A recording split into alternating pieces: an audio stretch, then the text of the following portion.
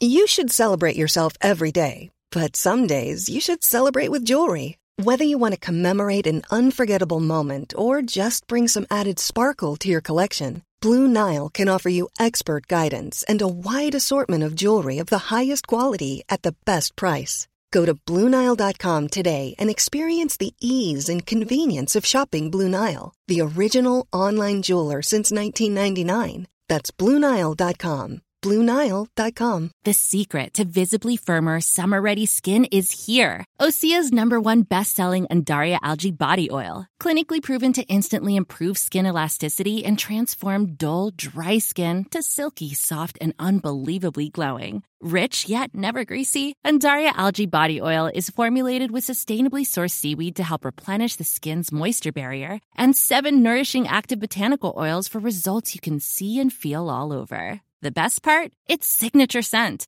A blend of freshly squeezed grapefruit, cypress, and mango mandarin transports you to sun-kissed summer days. This all-natural scent is unforgettable.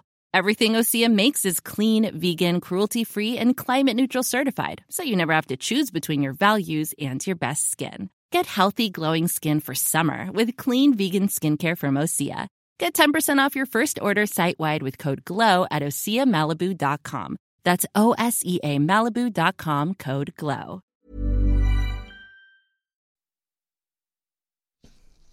Good morning to you. It's Tuesday the 29th of November. You're watching Breakfast with me, Julia Hartley-Brewer, on Talk TV. We are live from the Talk Radio studios. Coming up, Rishi Sunak has said the golden era between the UK and China is now over in his first foreign policy speech as Prime Minister.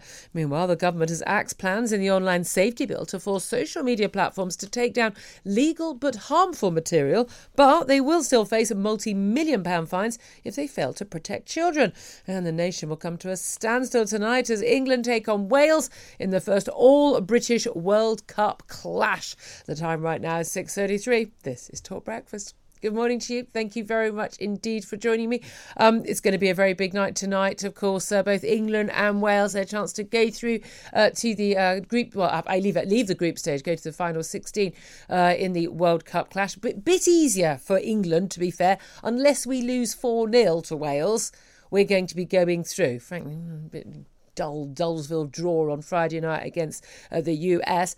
But Wales could, if they win, and if we see a draw between Iran and US playing at the same time tonight, Wales could go through. Personally, as an England fan, I'd love to see both home nations go through. It would be absolutely wonderful. But we're going to be talking about that a little bit later in the show.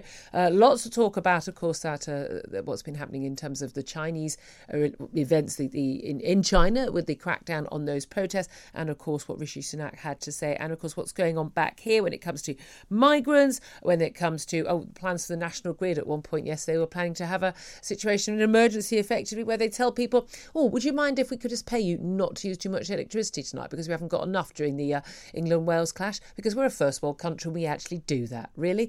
All of that coming up. And to join me for all the chat, delighted to say, is Russell Quirk, who's social commentator. Good morning to you. Good morning to you. Genuinely, yesterday, we go through what we're going to talk about on the show and who we should book and what the guest should be. And it was a real struggle because there were so many different topics that we wanted to talk about, all of which I think have real significance for people across the board. But let's start with what Rishi Sunak had to say. First speech as Prime Minister on foreign policy. He was Chancellor. He was, let's say, no one had heard of him. Then he became Chancellor, lockdown, blah, blah. And it carries on from there. And we haven't really heard much. He's been on the odd stage at his G7 meetings and meeting Joe Biden, and who delighted to meet Rashid Sunak, I think he thought he was. Mm-hmm. We didn't really know much of where he was other than what he'd said in his Tory leadership hustings, where he'd actually talked about China being a threat. Well, that language has been toned down, but he did say that the golden era between the UK and China is over. He called for a new approach to the Chinese government. This was speaking at the Lord Mayor's banquet at London's Guildhall. This is a very big sort of set-piece speech. And he said the idea that closer economic ties would bring us closer politically and bring China into the fold of modern nations. That's what previous decades of prime ministers have thought. He said had been naive, and he said he wanted to replace wishful thinking with robust pragmatism. He warned against, though, Cold War rhetoric. And he stopped short of using the word threat. What do you make of his speech? Does it change our relations with China? Is it just a recognition of the reality? Does he go far enough?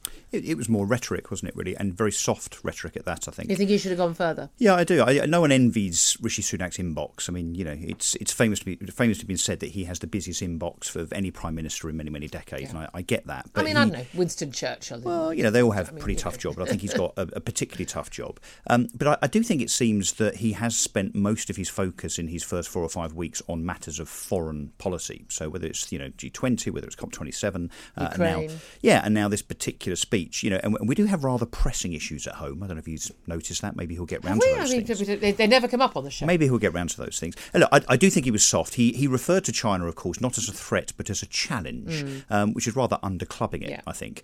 He did talk about the fact, and he's right, that we thought that by bringing China in from a trade perspective, we could kind of regulate them in some way and make them a bit nicer. Well, no, but just the idea is that we've seen it in Glasnost in Russia was that actually, if you have economic freedom, but the capitalism basically thrives in free market thrives with democracy. And everyone, lots of people thought that was what was naturally going to happen. The issue is that we've allowed China to have their cake and to eat it. And what they've been able to do is to sell the world billions and billions of dollars worth of goods, whilst also spying on us and also treating their own people disgracefully. We've also allowed them to basically buy up, as we've done with a lot of the Middle Eastern potentates as well. We allowed them to buy up an awful lot of the world. Was it Belt and Roads policy around lots of parts of Southeast Asia, Africa particularly and South America and the Caribbean nations.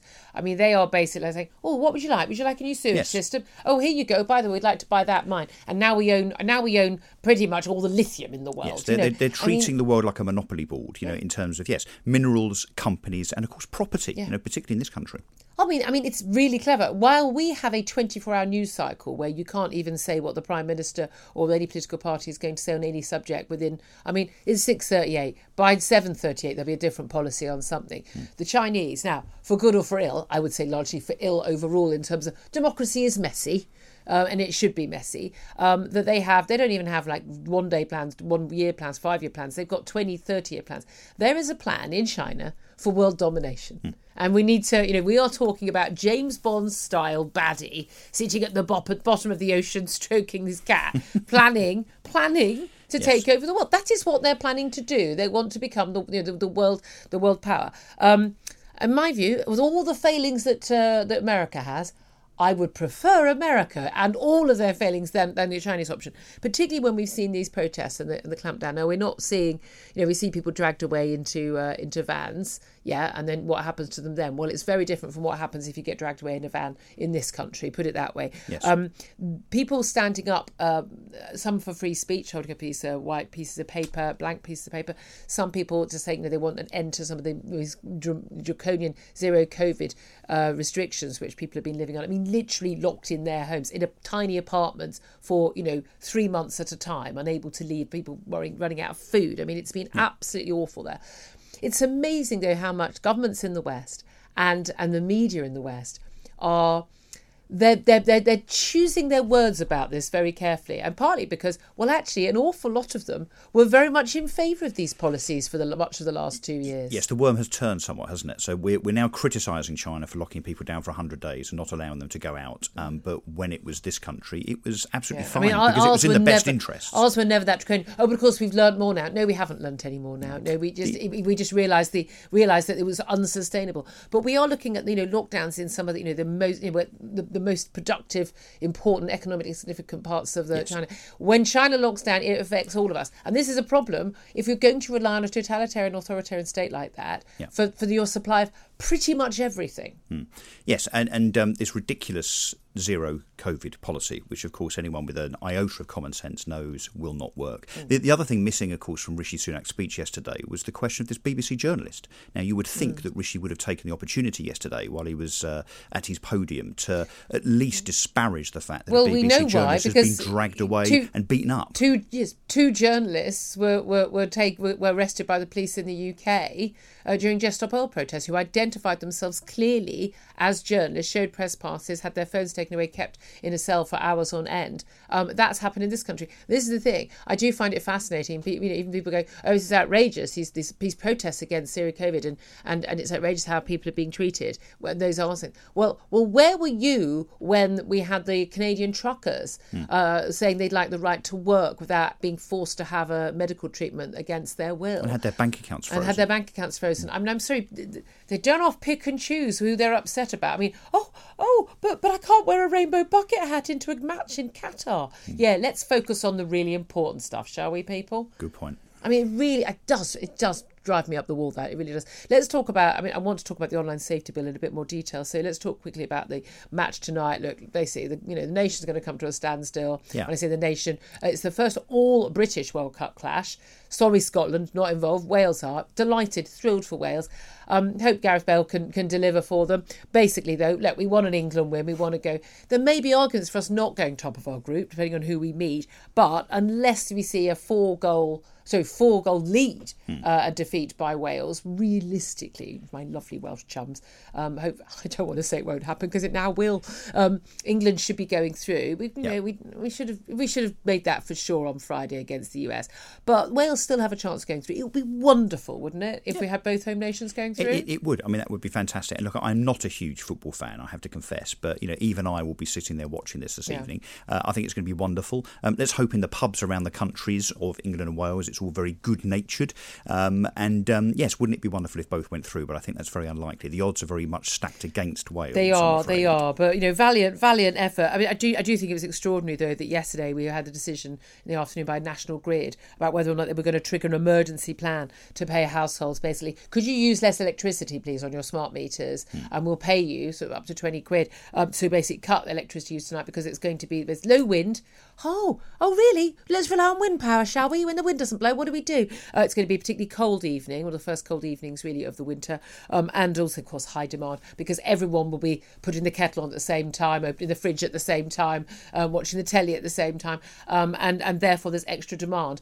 And despite the fact that we're a first world country, we're not able to cope with that. I mean, what does that tell everybody? Although it now seems that was a bit of a false alarm, doesn't it? Because the emergency has been run back from, thankfully. Yeah, but the fact that it's even considered, muted, we're not living in Haiti, for goodness sake. Do you know what I mean? It's pathetic. Not yet, isn't it? anyway. Absolutely pathetic, and heads should roll that it should even be considered, in my view. 6:43 is time. We'll talk at the papers up next, and we will be talking about particularly the online safety bill. I'd love to get your thoughts on the changes made. This is Talk Breakfast. Hi, I'm Daniel, founder of Pretty Litter. Cats and cat owners deserve better than any old-fashioned litter. That's why I teamed up with scientists and veterinarians to create Pretty Litter. Its innovative crystal formula has superior odor control and weighs up to 80% less than clay litter. Pretty Litter even monitors health by changing colors to help detect early signs of potential illness. It's the world's smartest kitty litter.